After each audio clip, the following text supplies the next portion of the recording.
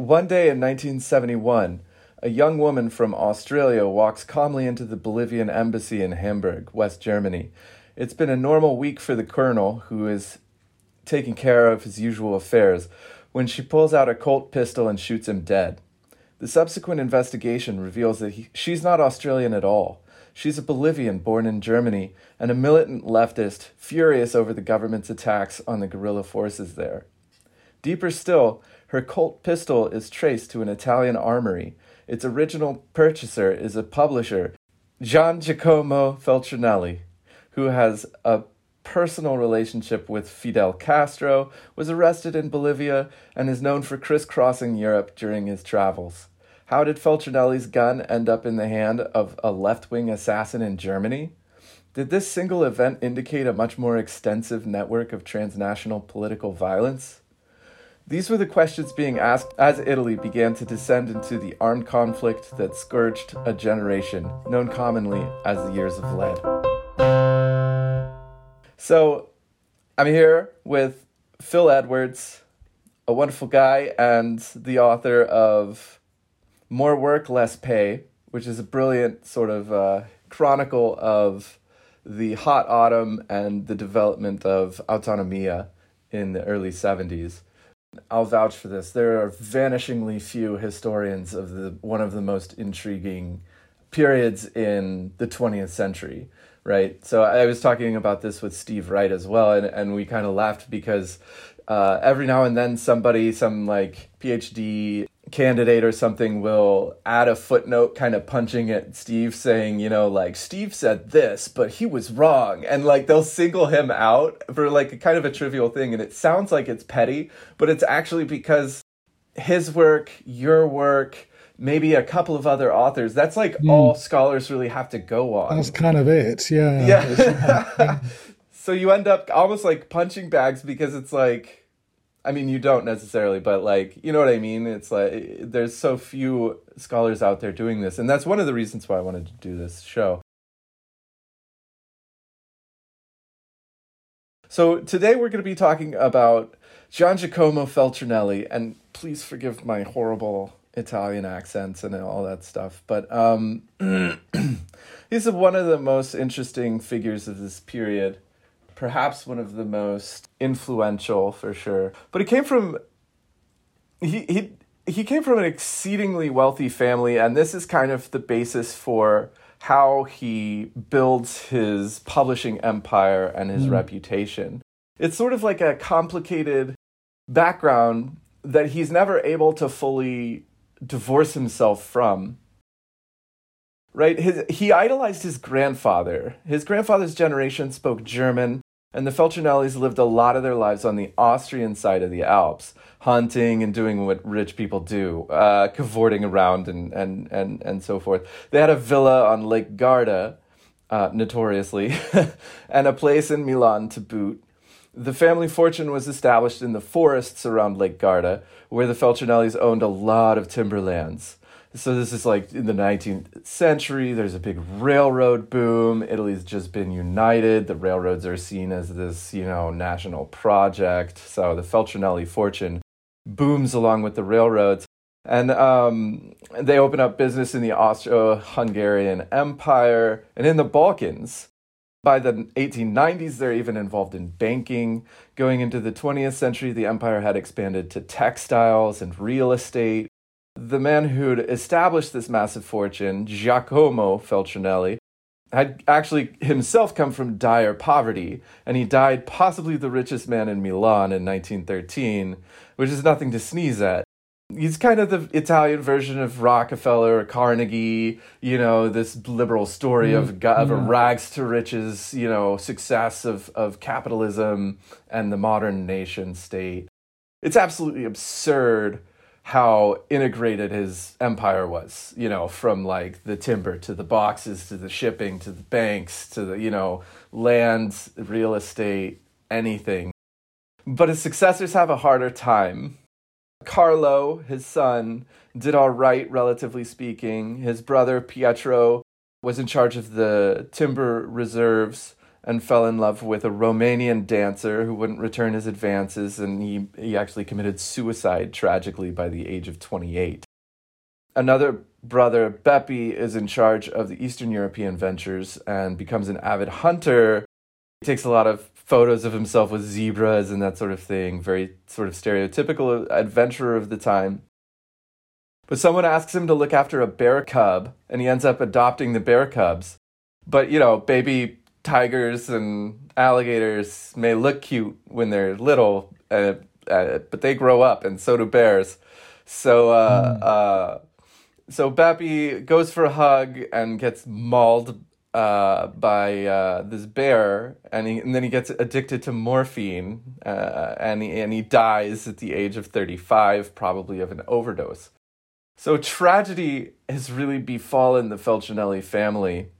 The last brother, Antonio, takes up painting on Lake Garda, which is a scenic area, I guess, and left a majority stake in the lumber business to a reputed academic institution. Some people think that was kind of like an FU to his remaining siblings. Yeah. It's just like, well, I don't need any of this. I'm kind of like an artist, and I'm just going to give this stuff to science, right? It was his brother's widow who was particularly upset about that, and they did not get along. Anyway, Antonio, or Tonino as he was called, ended up dying in 1942 after an army truck slammed into him in the street. So, tough times for the Feltrinellis. Carlo's the guy who ends up sort of in the mix with the money, basically. He doesn't. It seems like he's maybe a little bit reluctant, but he's also kind of like the way that Feltrinelli's son characterizes him is basically he's a sort of like grim and determined capitalist, right?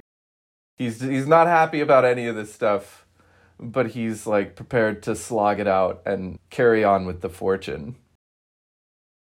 Unfortunately, his marriage to Giannalisa was interrupted by a hunting accident in which a Milan banker shot her in the face with buckshot. And she lost an eye and wore a monocle to disguise the glass eye replacement. So, more personal problems befall the Feltrinellis. However, Carlo's really able to continue the family fortune. He becomes kind of mascot of Italian capitalism. And the next thing you know, here's Feltrinelli with Giovanni Agnelli, the Fiat mogul, and Piero Pirelli, the tire baron. If you research the Hot Autumn, these are the names. Agnelli, Vietnam is on the shop floor, that kind of thing. And Pirelli, they're just getting their stuff burned by the workers, and they're being like, there's occupations. I mean, these are the most infamous names on the left in the late 1960s. And then on the other side, you have Feltrinelli, who's like sort of the third name of the Troika, but Gian Giacomo ends up on the complete opposite side. Yeah. So we're getting into the fascist period here, right? The 1920s. So to say that these guys, Pirelli, Agnelli, and even Feltrinelli collaborated is an understatement, right? These are really the figures of dynamism leading Italian modernism at the time. They boosted big infrastructure projects and didn't just coexist, but generally excelled during the fascist period, at least publicly. The biography of Feltrinelli, written by his son, tries to leave space for saying Carlo had a complicated relationship with the fascist regime. He says things that are maybe disparaging about Mussolini. There's an informer who tells the fascist state. Carlo comes under the eye of the fascist secret police. He tells his informant employee, it may be that Mussolini and his gang of toadies are right, but I don't think so, related to the revaluation of the Italian lira, which is the currency. So, he starts getting some more pressure applied to him. And part of this is a scandal that he comes under, where the Italian authorities start to dig up stuff about him, an obscure irregularity associated with some Swiss connection to the Feltrinelli business. And this absolutely like destroys him. And he ends up dying at the age of 54 in 1933 of either a heart attack or an embolism. And there's some theories like maybe he was assassinated. But what do you make of this? Like, do you think maybe Carlo Feltrinelli was sort of a little bit of a resistor, or do you think this was all just the petty stuff? I think it was more kind of rich guys wanting to go their own way, more than anything. I think, he probably wasn't a wholehearted fascist, and he probably preferred to run his business the way he wanted to. But beyond that, I don't see him as a resistor as such, really. Yeah. So that's probably shored up by the fact that his widow marries Luigi Barzini Jr., who is absolutely a scion of the journalistic celebrity adventurer, sort of up and coming fascist persona, condottiere of the newspapers or something like that. He participated in that Beijing to Paris race, in which the Prince Giunio Borghesi's uncle participated as well. Giunio, the Black Prince Borghese, was obviously... People say he also had a complicated relationship with the fascist regime, more towards the end than, during this period. But he idolized his uncle, who was very much an adventurer. And this is an interesting case of just that aspect of Italian history, sort of surfacing here with Luigi Barzini Jr. and the widow of Carlo Feltrinelli. So Barzini worked at the Corriere della Sera as their London correspondent, but apparently he might have gotten a little tipsy at an important dinner and let something slip, maybe a little bit of a brag about how the Italians could decode the Allies' transmissions. And so they switched up their coding, and obviously the Italians found out about this because they could no longer interpret the British codes. Hugely important slip up there. Yeah. That's in the world of intelligence, that's the most massive, screw up that you can, one of them. So anyway, Barzini and the Feltrinellis get banished to the Amalfi Coast. There are way worse places. Worse places to be banished, yeah, let's face it. Yeah.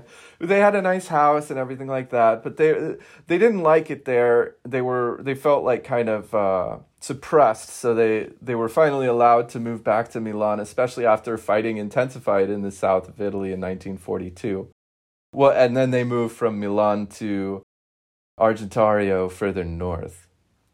And Gian Giacomo, the firstborn Feltrinelli, he would chat with the workers there. They had a big estate. He would sneak out at night and gets subject to a range of abuses from his mom. He hates his stepdad, gets locked in the cellar for days. Pretty abused, as a kid with his fascist parents. But he's also a member of the fascist youth organization, which he freely admits. He says, "I was glad when the war was going well and the fascist armies were advancing. At the same time, I was listening to Radio London. I was against the Germans and could see no good coming of the war. I hoped that the monarchy would grasp the first opportunity to get rid of the fascists." That was so common in Italy in the mid-40s. Yeah. It's a really interesting attitude. Ultimately the monarchy did get rid of the fascists, but, to very little avail, because what promptly happened was Italy was divided between the Allies and the Germans. But yeah, being an Italian patriot, being a bit anti-German, but at the same time not necessarily being against the monarchy, that's, as you say, a very, very common attitude. And this kind of doubleness, that that somebody could be sympathetic with the resistance, but also kind of sympathetic with the army of the monarchy because because it was Italy and you wanted to be on Italy's side. There was a lot of that going on. I think it's very interesting looking at Carlo Feltrinelli's book that he skates right over the period of the armistice. 1 minute we're in 42, next we're in 43, and then we're in 44. And so it was a big sea change in Italian politics when the monarchy concluded an armistice with the Allies, and so it was no longer a matter of fascist Italy versus the Allies. It was now Nazi Germany versus the Allies, with Italy as the theatre of war. And the whole idea of being a resistor really started at that point.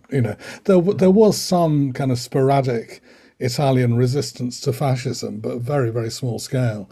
So resistance really got going, and the partisan struggle really got going after the Germans invaded, so you got this sort of patriotic duty to repel the German invader as well as the anti-fascist thing.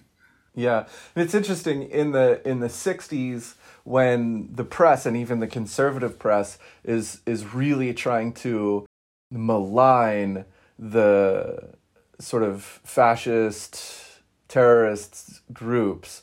They'll call them Nazi fascists, right? Exactly. That was the worst thing to be. Like, okay, you might have been fascist before 1945 or before 1943, and so, whatever, you might be a Christian Democrat now. The term is a sensitive term.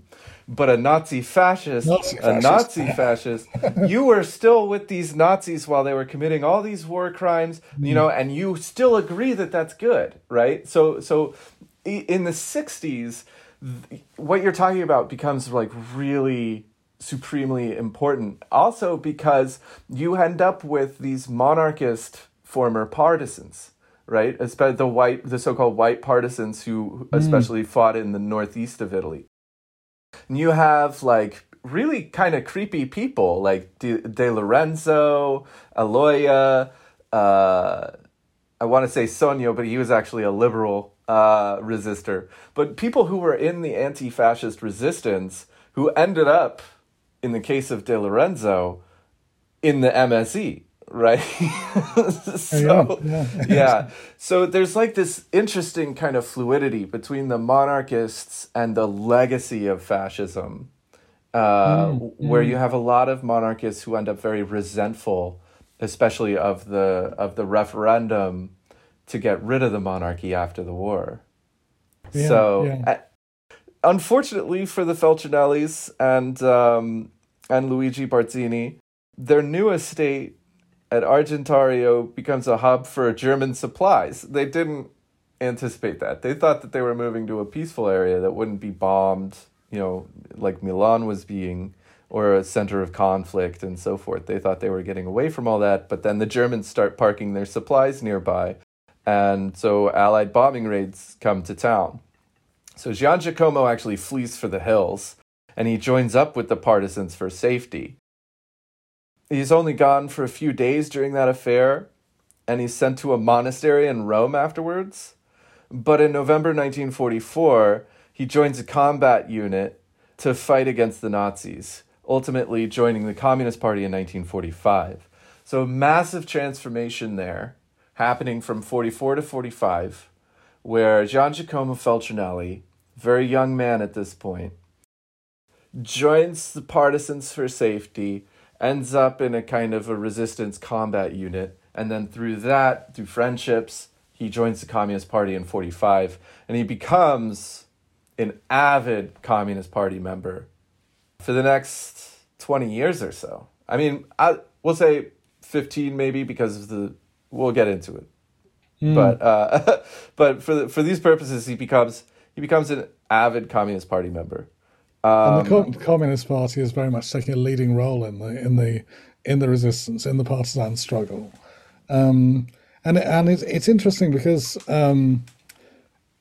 you know, retrospectively, a lot of people on the left claimed that the partisan struggle had been, potentially revolutionary, that it was a proletarian battle against the fascists and so on. That at the time, the line from the Communist Party was very much, the patriotic struggle. Hmm. There's a quote from Pietro Secchia, who would go on to Oh yeah. be a name to conjure with in the early 60s. And in 1944, Secchia wrote, I'll just translate on the fly, it's the supreme duty of communists and patriots to leave the factory, leave the offices, leave the fields, and pick up a rifle against the German invader. So again, you've got that sort of against the German invader. It's not just Hmm. Oh against yeah. fascism; it's against the invader. And it's not sort of class based rhetoric at all. It's very much this sort of Oh great yeah. patriotic struggle. And they call themselves the Garibaldi Brigades, which is not a Mm, reference. There's no reference to the communists there. That's a mm, reference to sort of adventuristic, quasi-liberal nationalist tradition of the Risorgimento. And this becomes really the format, right, for how people view the legacy of the resistance. Colossally important for Feltrinelli is that it's a resistance betrayed, right? It's mm, mm. that the resistance was the true inheritor of the Italian revolutionary tradition, starting with Garibaldi, maybe even Mazzini, and then from the resistance, you have the communists trying to then leverage their work within the resistance, fighting against the fascists and the Nazis, like you said, into a leadership role, a legitimate leadership role, right? Exactly. With Yeah. the turn to Salerno, right? They're going to participate in parliament. They're going to do everything right. And, if we do everything right and we follow the rules, we're the ones who are destined to rule. Mm, mm. They felt that. Other people in Italy didn't feel that so much. Neither did the CIA. Yeah, indeed. Yeah, yeah. So, following the war, this becomes really interesting. Gianciacomo becomes something like an informant on monarchist circles for the Communist Party because he's still kind of lodged within aristocratic circles, right? And he has this history of being fascist youth or in the fascist youth group, and also kind of sympathizing with the monarchists, and his family is sympathizing with the monarchists.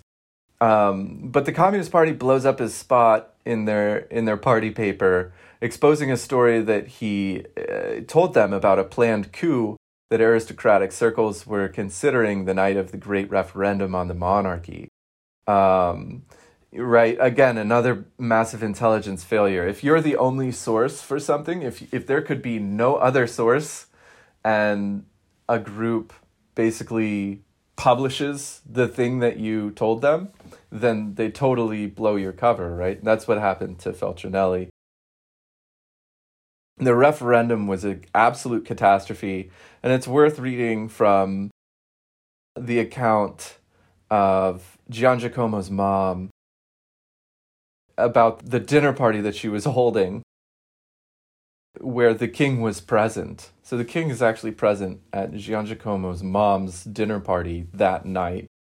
And she says, "This sorrowful historic act was unfolding amid dimmed lights and the dark outlines of the cypresses that seemed projected into my room.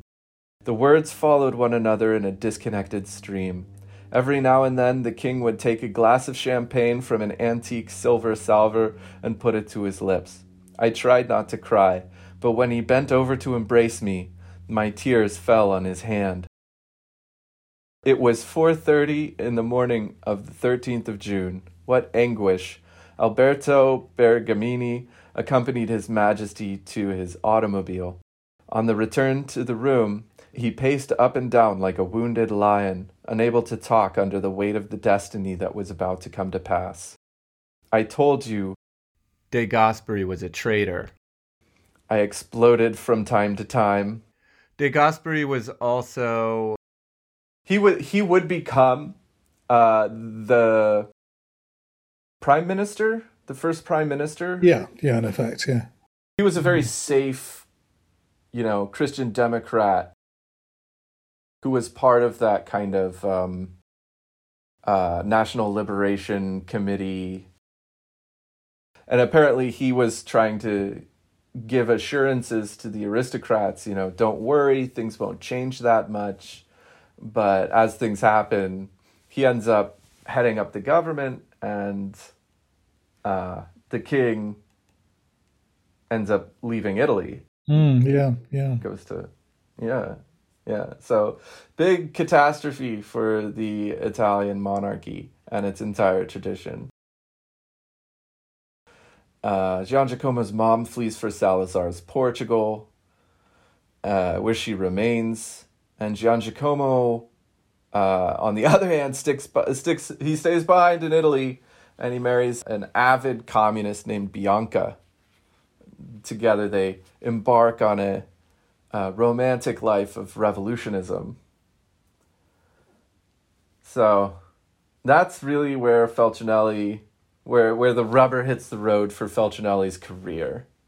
He sort of has this devastating split with his mother. He's already been kind of tortured as a child, and joins the Communist Party, falls in love, and with his new girlfriend, or his new wife, Bianca, he just sort of explodes onto the communist social scene.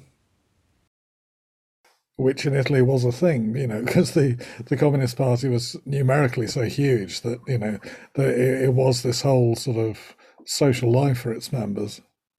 Exactly. So it's like he's gaining an entire new life, right? He does things like he's flyering, he's putting up placards, he's participating in protests. Not something that most aristocratic youth were doing, really. He's really, he's in a pretty dangerous position. And after the attempted assassination on Togliatti, the leader of the Communist Party, this was after the crippling loss of the Popular Front in the elections of 1948. And it was a fascist that tried to kill him. There's a general strike. There's a wave of violence. A lot of people... The Communist Party was quite militant, even though it was so huge, and even though it was going into parliament. There was constantly a juggling act between Togliatti being like, we're joining the parliament, we're going legit, and the other guys who had been in the resistance and were like, sure, go ahead and do the parliament thing, but we're also stockpiling guns and waiting for the absolute insurrection. And for a lot of them, Togliatti gets shot, all bets are off, right? So there are occupations, there's violence in the streets. It's a crisis period, even though Togliatti gets up from his hospital bed to say, everybody calm down and wait this out. And Secchio, who we mentioned before, was he was kind of second in command in the party, and he was actually busy calming everyone down and saying, look, guys, this isn't the glorious day. We're not going to storm Parliament or whatever, and basically telling everyone, can you just get back to work, which is so yeah, the kind of insurrectionist element of the party was mostly quite low level, I think. Right, rank and file. Yeah. So in this crisis period, Feltrinelli gets arrested and thrown in jail briefly for putting up political placards without registration or license. There's a lot of old, oppressive laws that remain in place in Italy from the fascist period for decades, So he's putting up placards. He doesn't have a permission to do so. He gets thrown in jail, which is kind of a mark of honor for him, a rite of passage in a sense. And he's definitely not unwilling to put in some grunt work. At the same time, he drives around in this blue Buick, super class symbol. He's very flamboyant. He has no interest in putting on the Eskimo jacket and the workers' boots and doing that kind of student movement, we're cool and part of the working class type of thing. He's Feltrinelli. He wants everybody to know who he is and how rich he is. you know. But Oh, he yeah. also, yeah, but he also is also fully prepared to share his resources with his fellow comrades if they're hip. And one of the things I think that really kind of tortured Feltrinelli is the fact that, like you were saying, during that period after the armistice, when Mussolini is fighting it out alongside the Nazis, he actually retreats to and makes his headquarters out of the Feltrinelli's villa on Lake Garda. Mm.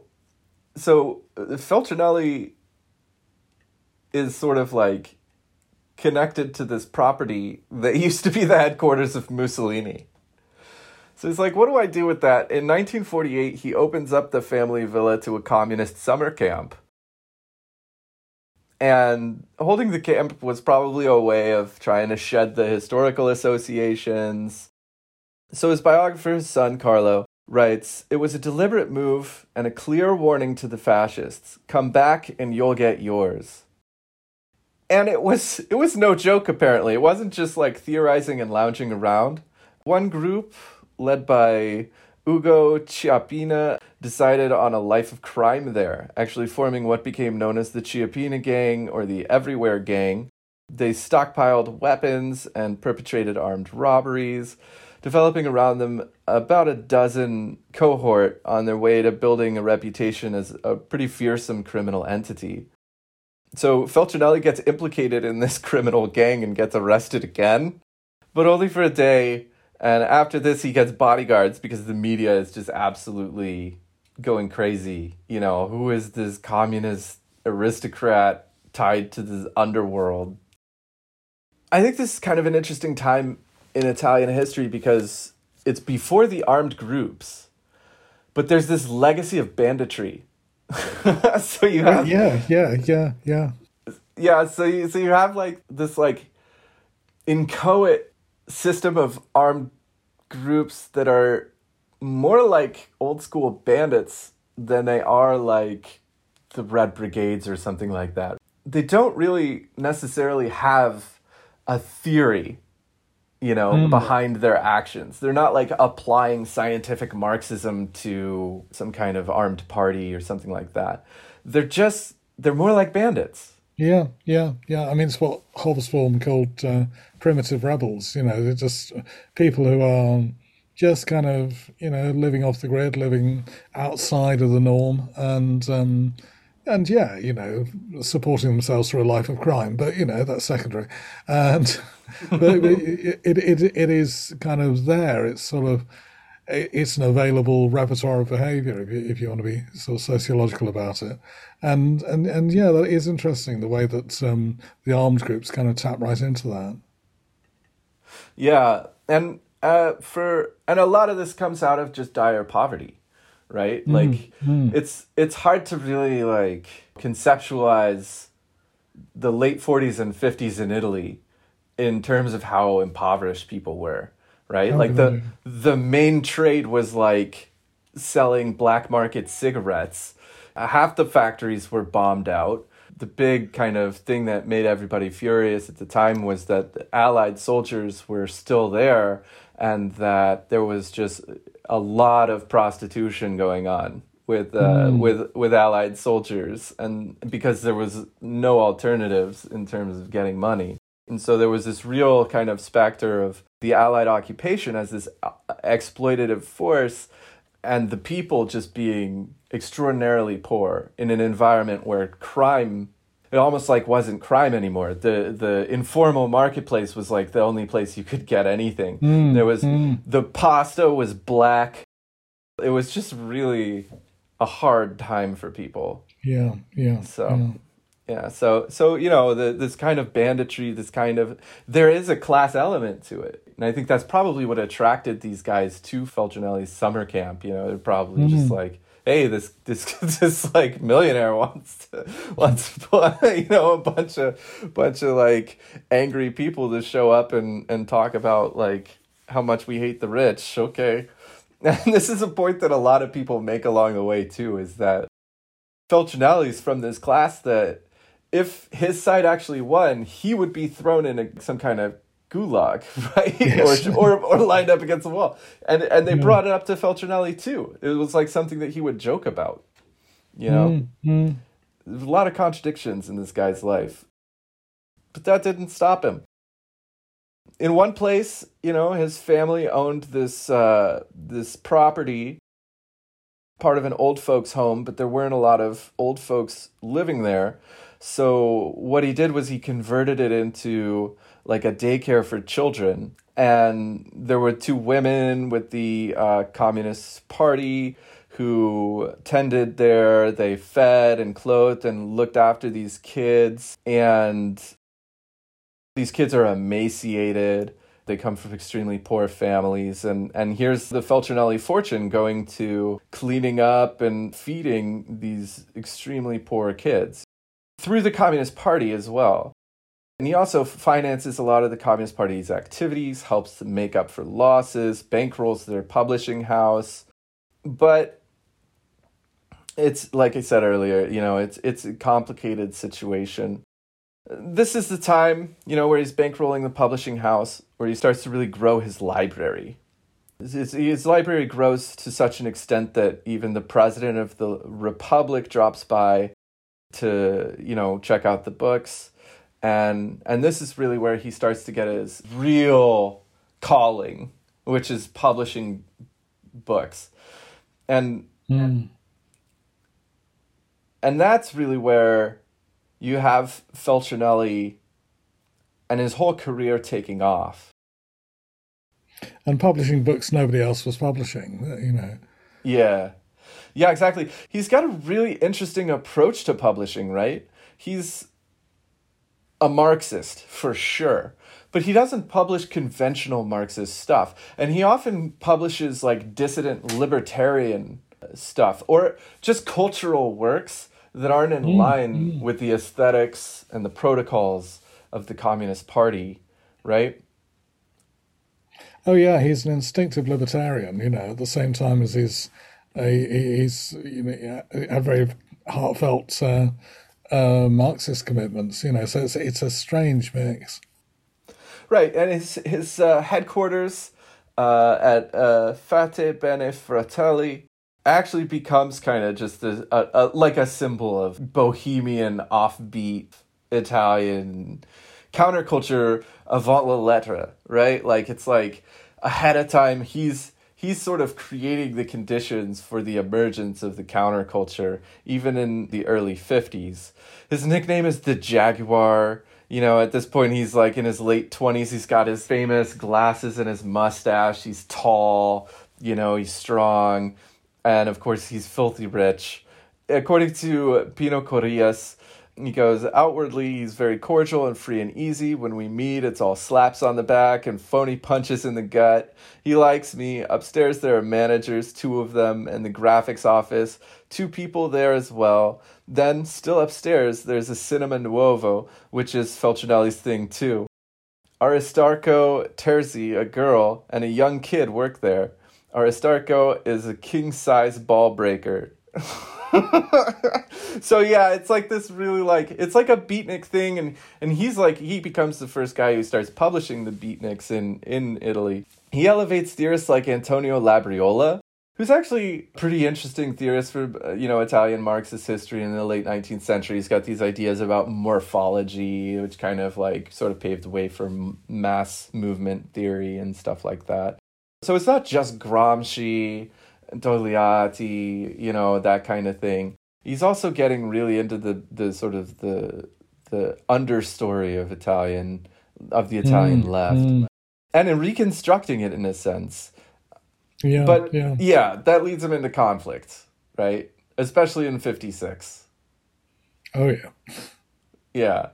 So yeah, in 56, Khrushchev denounces Stalin's crimes.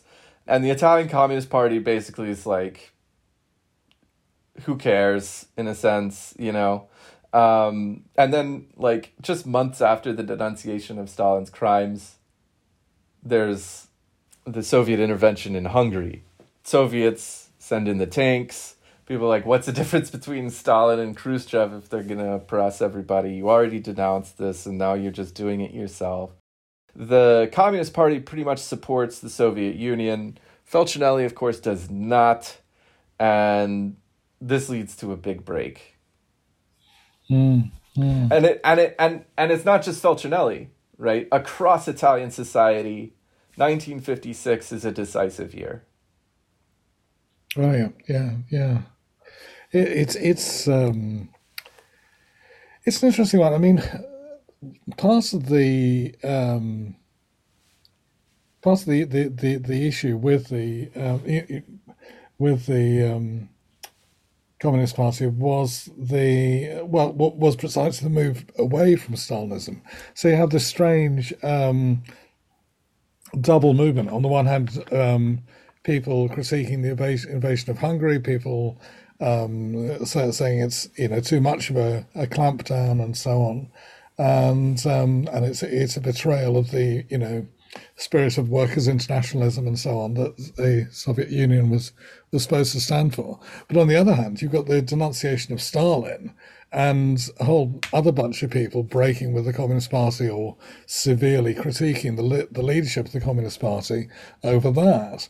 So, you have two kinds of dissent from communism, both for being too Stalinist and basically for not being Stalinist enough. And the not Stalinist enough strand is very strong in Italy, and it's quite influential. And Feltrinelli couldn't separate himself from the faction of the Communist Party that had participated in the resistance and took up arms and became partisans. Well, that's right. Yeah, it was a really deep loyalty. Yeah, and so Feltrinelli doesn't leave the party per se, but everybody knows about the split. And one of the things that really comes out of this split is Dr. Zhivago. Feltrinelli's maybe one of the most famous publishers ever, partly because of Boris Pasternak. You can't separate Feltrinelli from Dr. Zhivago. And it's absolutely incredible how this worked. So Feltrinelli is able to broker a deal whereby his Italian publishing house would be able to print a translation of Dr. Zhivago from Pasternak shortly after its publication in Russia.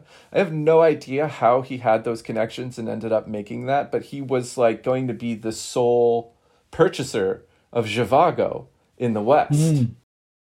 Absolutely monumental. And he maybe was the only person who realized how important that was going to be. And the quick turnaround, so it gets published in Russia, it gets published in the West. That would bring Feltrinelli the sole copyright in the book in the West as a result of Russia's non-existing copyright protections for authors and the post-war European agreements that resulted. So Feltrinelli stands to gain a lot from this. But as Pasternak is preparing to publish in Russia, the KGB intercepts his letter written on cigarette paper, and Soviet authorities become alarmed. Pasternak has argued that money doesn't interest him, and he asks Feltrinelli to hold all his royalties for him in Italy, and this detail was likely especially problematic for the Soviet authorities. The Foreign Ministry declares Pasternak's novel a ferocious libel against the USSR, insisting that they were taking steps to prevent the publication abroad of his anti-Soviet book.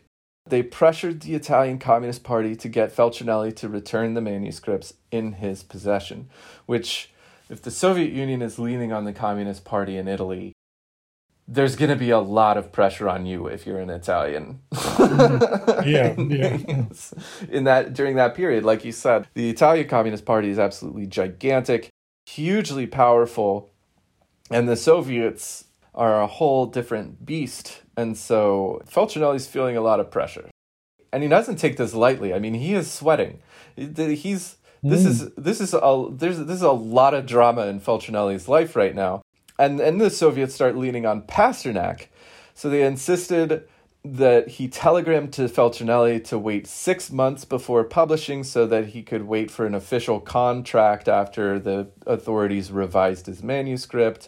And Pasternak wrote to him, but instead of writing in Italian, he wrote in French, which was kind of a code to Feltrinelli. We exchange all our letters in Italian, and this letter says something contradictory, and it's in French. So I'm not going to trust this. He goes forward with the translation of the unedited manuscript in full, which hasn't been touched by the authorities, and which he has in his possession. A few months down the line, and a member of an Italian communist delegation to Moscow gets pulled aside by Pasternak himself, who says, "Tell Feltrinelli that I want my book to come out at all costs." Right? So Pasternak is undercutting the authorities of the Soviet Union in order to get his unedited manuscript published, and Feltrinelli is there to put it out first in Italian, unadulterated. These are really heated times. Pasternak's health is declining fast, and he already told Feltrinelli that he wants his original manuscript published and that further letters are now to be ignored. And now comes the letters asking to withhold publication entirely until a fully revised and edited manuscript is produced. So this is going to be fake. Feltrinelli's translator goes to Moscow and tells Feltrinelli that Pasternak asks you not to pay any heed to this and cannot wait for the book to come out, even though they have threatened to reduce him to starvation and have already deprived him of work previously commissioned. His safety depends on people believing that he will receive nothing in terms of money. So the whole idea is he's writing to Feltrinelli, "I don't care about money at all. Just keep all my money for me in Italy." He has to. Like, if the Soviet authorities, he can't get money wired to him in Moscow. Yeah. So, and at this point, he starts feeling really sorry for Feltrinelli because Feltrinelli's gotten all tied up in his, what he calls his wretched fate. So at the end of September 1957, weeks after the manuscripts is supposed to be published in Rome, the actual head of the Soviet Writers' Union, a guy named Surkov, personally visits Milan to impose on Feltrinelli. And the story is that the meeting took 2 hours in the publisher's office. They're screaming at each other. They could hear the yells across the hall. Feltrinelli later called the Writers' Union head a hyena dipped in syrup. And when Surkov tried to invoke the forced telegram, Feltrinelli responded, "I am well aware of how documents of this kind are obtained." So extraordinarily heated situation here, international conflict. In mid-October, Feltrinelli writes back to Pasternak, "Today, seeing that the Soviet publisher has no intention of publishing your work, we no longer need to see any reason for postponement." Although it reached Pasternak late, it was music to his ears. He was delighted to see an Italian Zhivago coming out. And when it did come out, it rocked the literary world. The Soviets are astonished in disbelief that one of theirs would undermine their authority after all. The books sold like hotcakes. Pirated versions started to appear. You have this spectacle of Feltrinelli scrambling around Europe, around the United States, trying to prevent, pirated versions of Zhivago with different translations from coming out that are unapproved. Some of them have edited manuscripts. He suspects it's the CIA doing it all. Maybe the KGB might have been involved as well to try and get their preferred translations coming out. So it's absolute mess. And actually, Zhivago, it becomes the centerpiece in the Cold War. This doesn't help for Pasternak. He's censured heavily in the Soviet press tears him apart, but he wins the Pulitzer. But after winning the Pulitzer, they said they're going to expel him from the Soviet Union if he accepts. So Pasternak is a mess, and Feltrinelli is a mess. It's all just a mess. So he did decline the Pulitzer, and people came out to protest at his house. He's being reviled in Russia, and he had to get a guard to ensure that they didn't actually physically attack him. He's denounced during a public meeting of the Young Communists by the head of the Komsomol, which is like the Vanguard youth organization, as a pig who fouls his own trough. At this point, he's contemplating suicide, in spite of the fact that he's one of the best read authors in the world. So that whole episode shows, I think, like how dashing and Feltrinelli is in the world of publishing. It's like the publishing world is pretty staid, conservative, takes a long time to do things. There's all kinds of, difficulty, at least traditionally. Feltrinelli comes along and he throws it all, into the fire and just like blazes this trail. Absolutely, yeah, absolutely. Cuts a swathe through the whole thing and says, and I mean, he put himself out. He put himself to some, personal inconvenience to get all this done, to say the least. And he certainly wasn't just doing it for the money or the glory or whatever. It's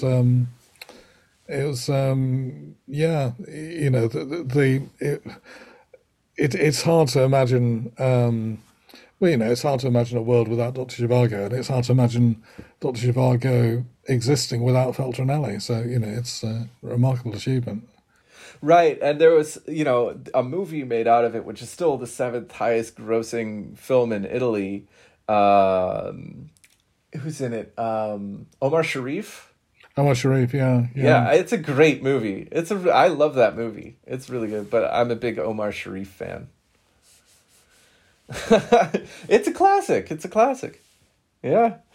But they also published The Leopard, right? Which is one of the best works of Italian literature, or at least it's seen as such. I mean, there's critics everywhere, but the film for The Leopard becomes one of the most popular Italian movies of the post-war period. Yeah. Visconti, it's like beautiful, just incredible landscapes, scenery, wonderful acting, and Visconti, I think it's interesting. The Leopard is interesting because it's about an aristocratic family during the Risorgimento and the different kind of sort of moves the different members of the family make in light of the political turmoil of the time. So I wonder if this didn't kind of, touch a nerve for Feltrinelli himself in the post-war period, coming from the aristocracy, like, I'm making my move for the revolution, just like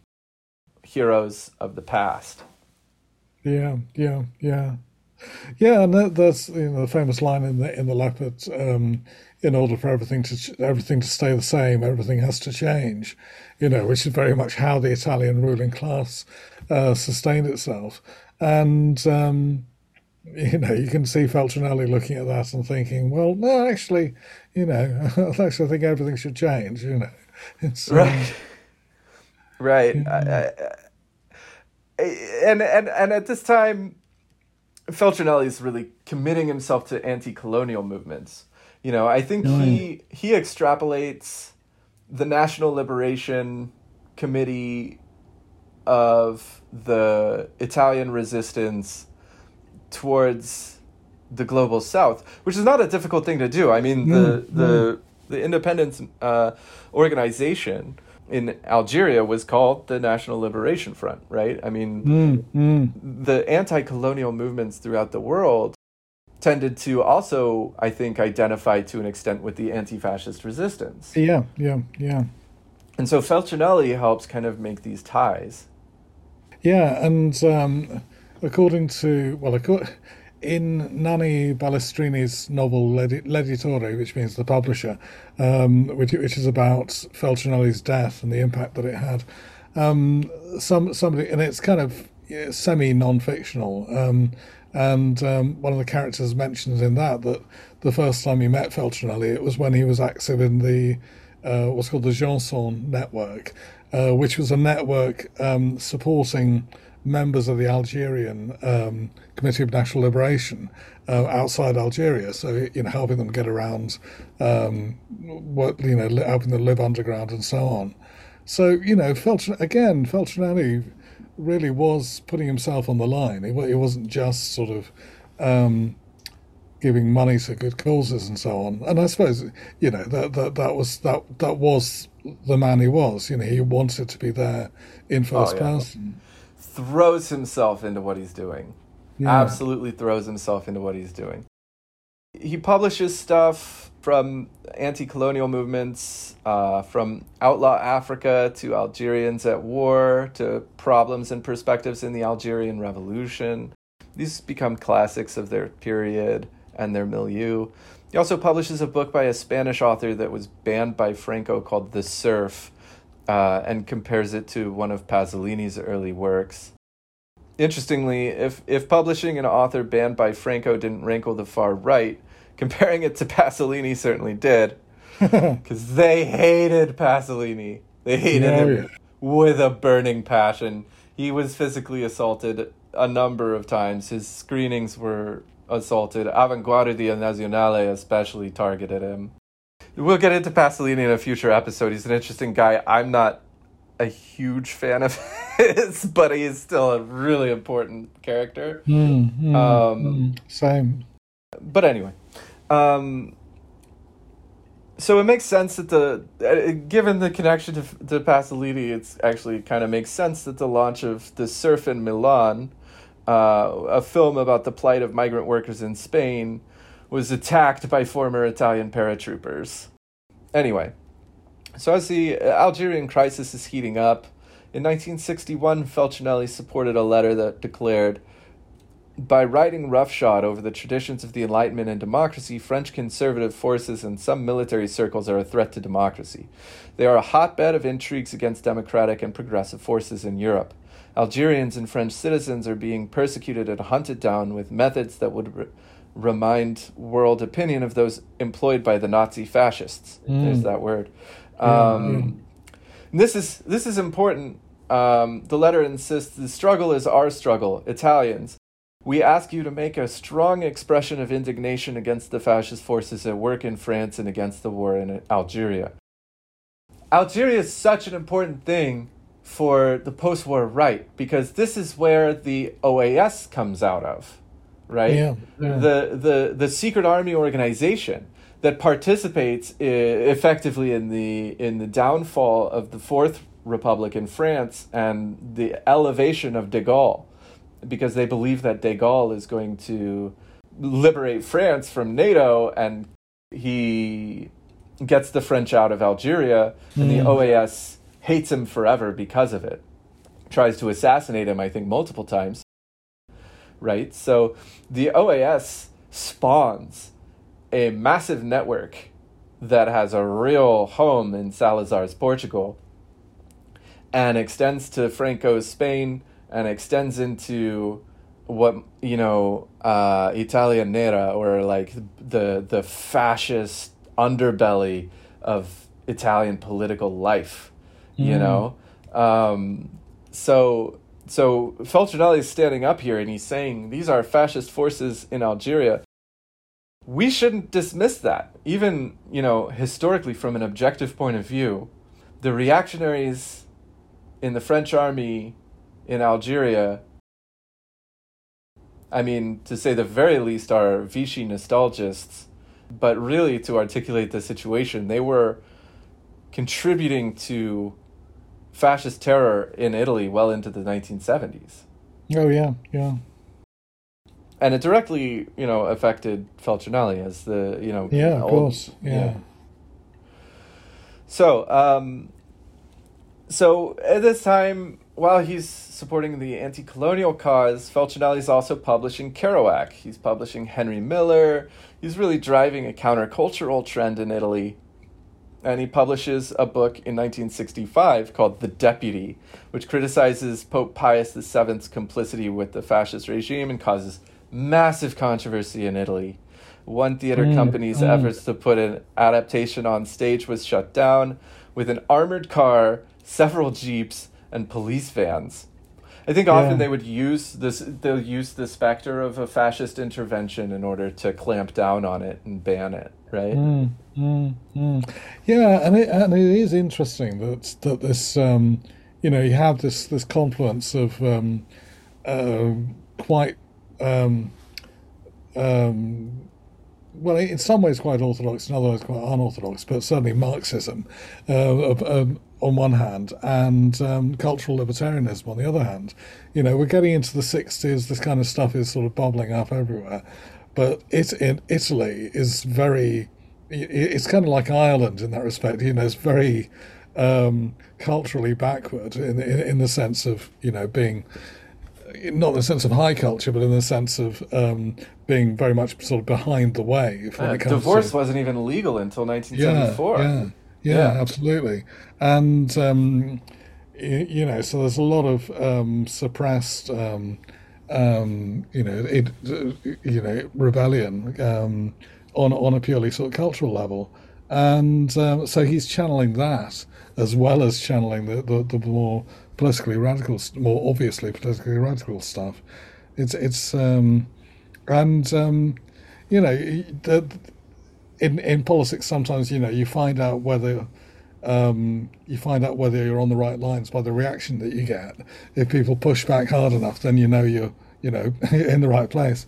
Yeah. And Feltrinelli certainly got people pushing back. And he wanted that too because he's such an adventurer. But I think it also did affect him. At the same time, I think by the mid '60s, Feltrinelli's personal life is starting to get really kind of problematic. He's kind of a womanizer, as I understand it. Anyway, I think there's more on that later. But for now, this countercultural stuff, the spectacles in the papers, his publishing company, he starts to get really popular with the younger generation, right? The student movement is becoming a force. It's becoming a force.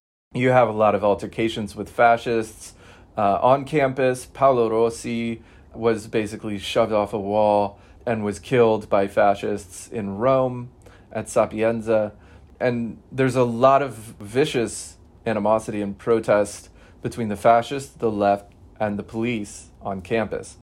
In 1967, Feltrinelli publishes Mao's Little Red Book, and once again, all bets are off because Maoism has a huge impact, on the younger generation in Italy. You have these stories from the student movement days where fascists will come in and start doing a straight arm salute and chanting, Mussolini, and then the students will reply with a raised fist and start chanting Mao, Mao, Mao, So in a sense, Mao becomes the figure that students will use to counter the figure of Mussolini and fascism. But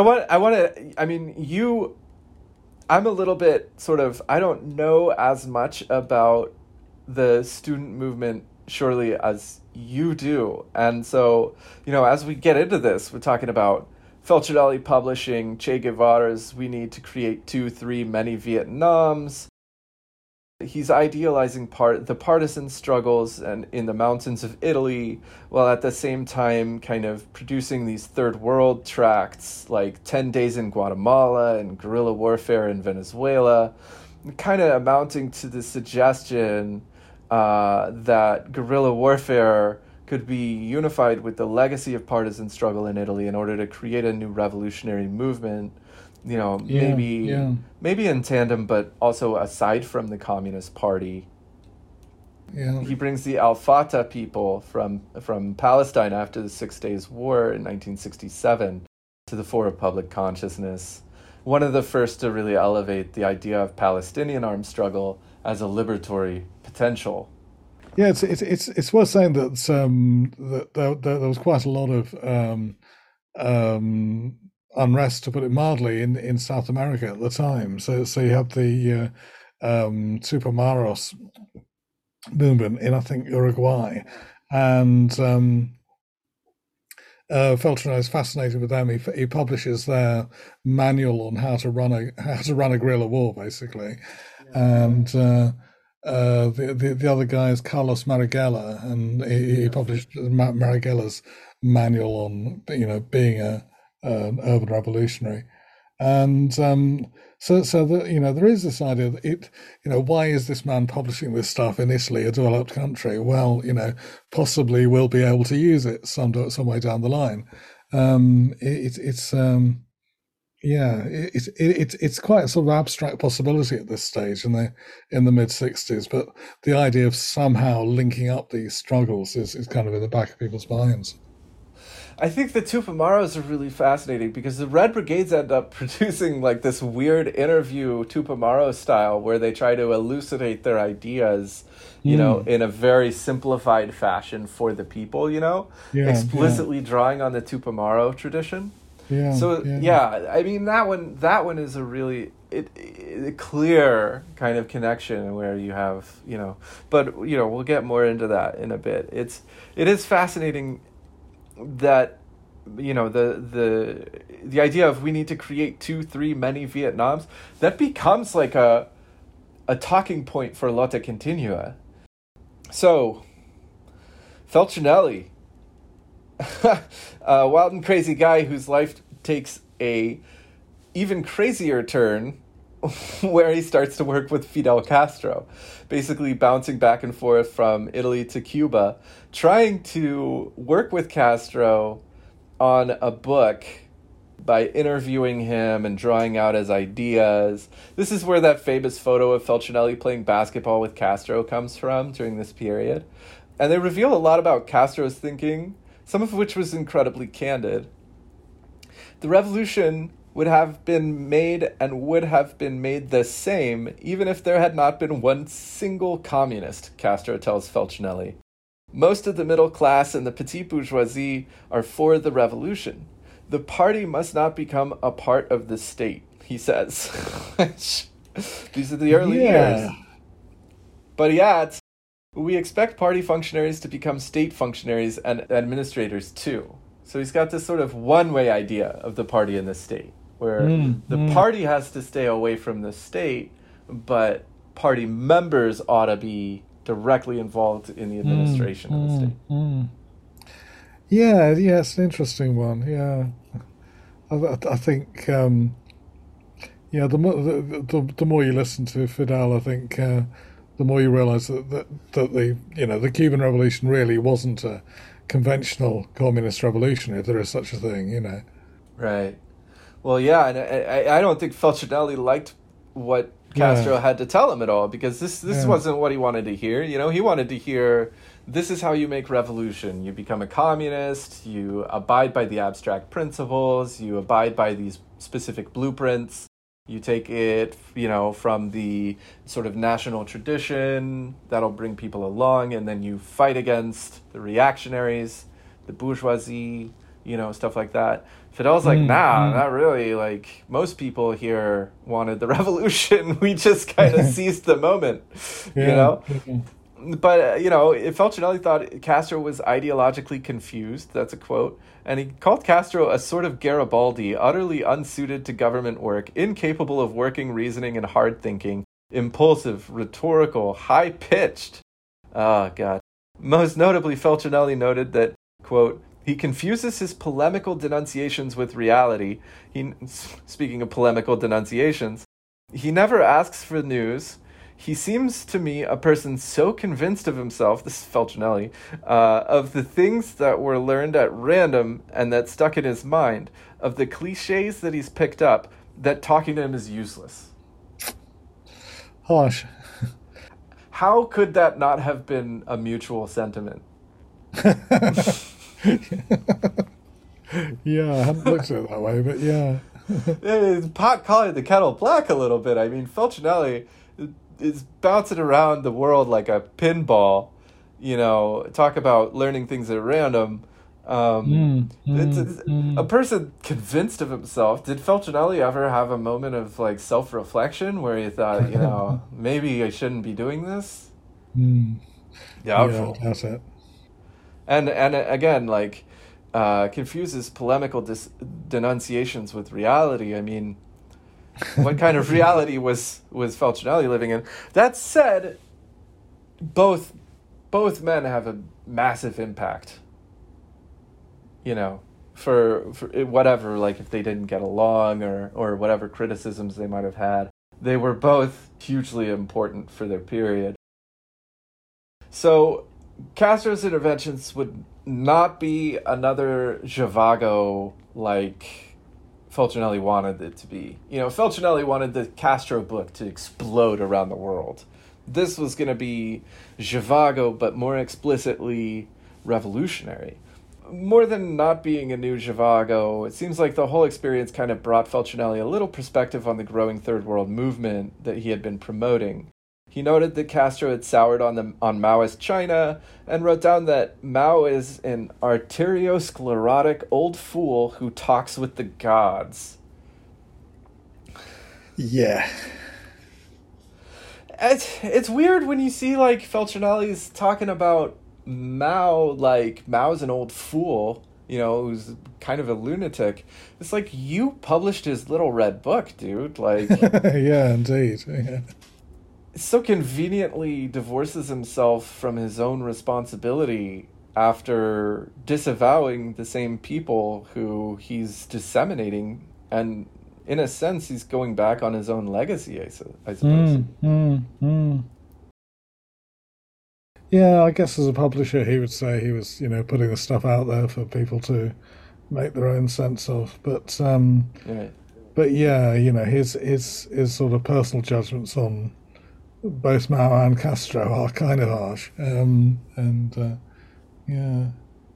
Well, one thing that I agree with him about is that he did speak out against the rhetoric that Fidel used about gay people, where Fidel calls them parasites, and this kind of branding was extended to intellectuals in Cuba in general. And Feltrinelli doesn't like this at all. He says, I spy dangerous clouds of intolerance in his journal. He writes that down. So he does, he still has that anti-authoritarian thing to him. Yeah, definitely. Yeah. So that's kind of cool. But he hadn't at all lost faith in, like, revolution through guerrilla tactics. You know, while he's working on the Fidel book, the call comes in. It's Regis Debray, famous sort of left-wing journalist who spends all this time with left-wing guerrillas, revolutionaries in Latin America. You know, Regis Debray is like this hardcore revolutionary from France. And Debray gets arrested and tortured in Bolivia. Nobody knew at that time that Che Guevara was also in Bolivia at the time, hiding out. But Feltrinelli went there to document the Debray trial and check in on some friends. Next thing you know, Feltrinelli gets arrested and interrogated in Bolivia, allegedly by the CIA directly. So the CIA is allegedly in Bolivia interrogating Feltrinelli, maybe about the whereabouts of Che Guevara, during the Debray trial. But, you know, Feltrinelli's got some high friends, right? The president of Italy and the foreign minister both protest, and Feltrinelli gets released and expelled after 2 days. But the fascist party, the MSE, or the Italian social movement, they raise hell in parliament. Street thugs ransack Feltrinelli's bookstores in Milan and Rome, and declaring "Down with Feltrinelli, the agitprop millionaire." So, you know. Yeah. So again, you have this sort of world historical conjunction of forces with, you know, Che attempting guerrilla war in Bolivia and the CIA being involved and so on, and Feltrinelli right in the middle of it. You know, he's you know, very much the hero of his own story, but he's also kind of, you know, getting in the middle of these really big stories. You know. That's a good point. He, as much as a sort of a libertarian publisher as he is, he wants to be the He wants to be the protagonist in his own adventure novel. In a absolutely. sense. Yeah, it's really interesting. So the question here returns to the beginning of the episode. How did Feltrinelli's gun end up in the hands of Monica Ertl, a German-born Bolivian assassin in Hamburg who would go down in history as Che Guevara's avenger? That's where we're going to leave off for next time in our 2-part episode on the life and times of Giangiacomo Feltrinelli. Huge thanks to Phil Edwards, author of More Work, Less Pay, about the Italian workerist and autonomia movements, for joining me. And please tune in next time for the concluding episode in which we discuss Feltrinelli's efforts to revive the anti-fascist partisan group, the GAP, and his impact on the armed struggle in Italy. Thanks for listening. I'm your host, Alexander Reed Ross, and this has been the Years of Lead Pod.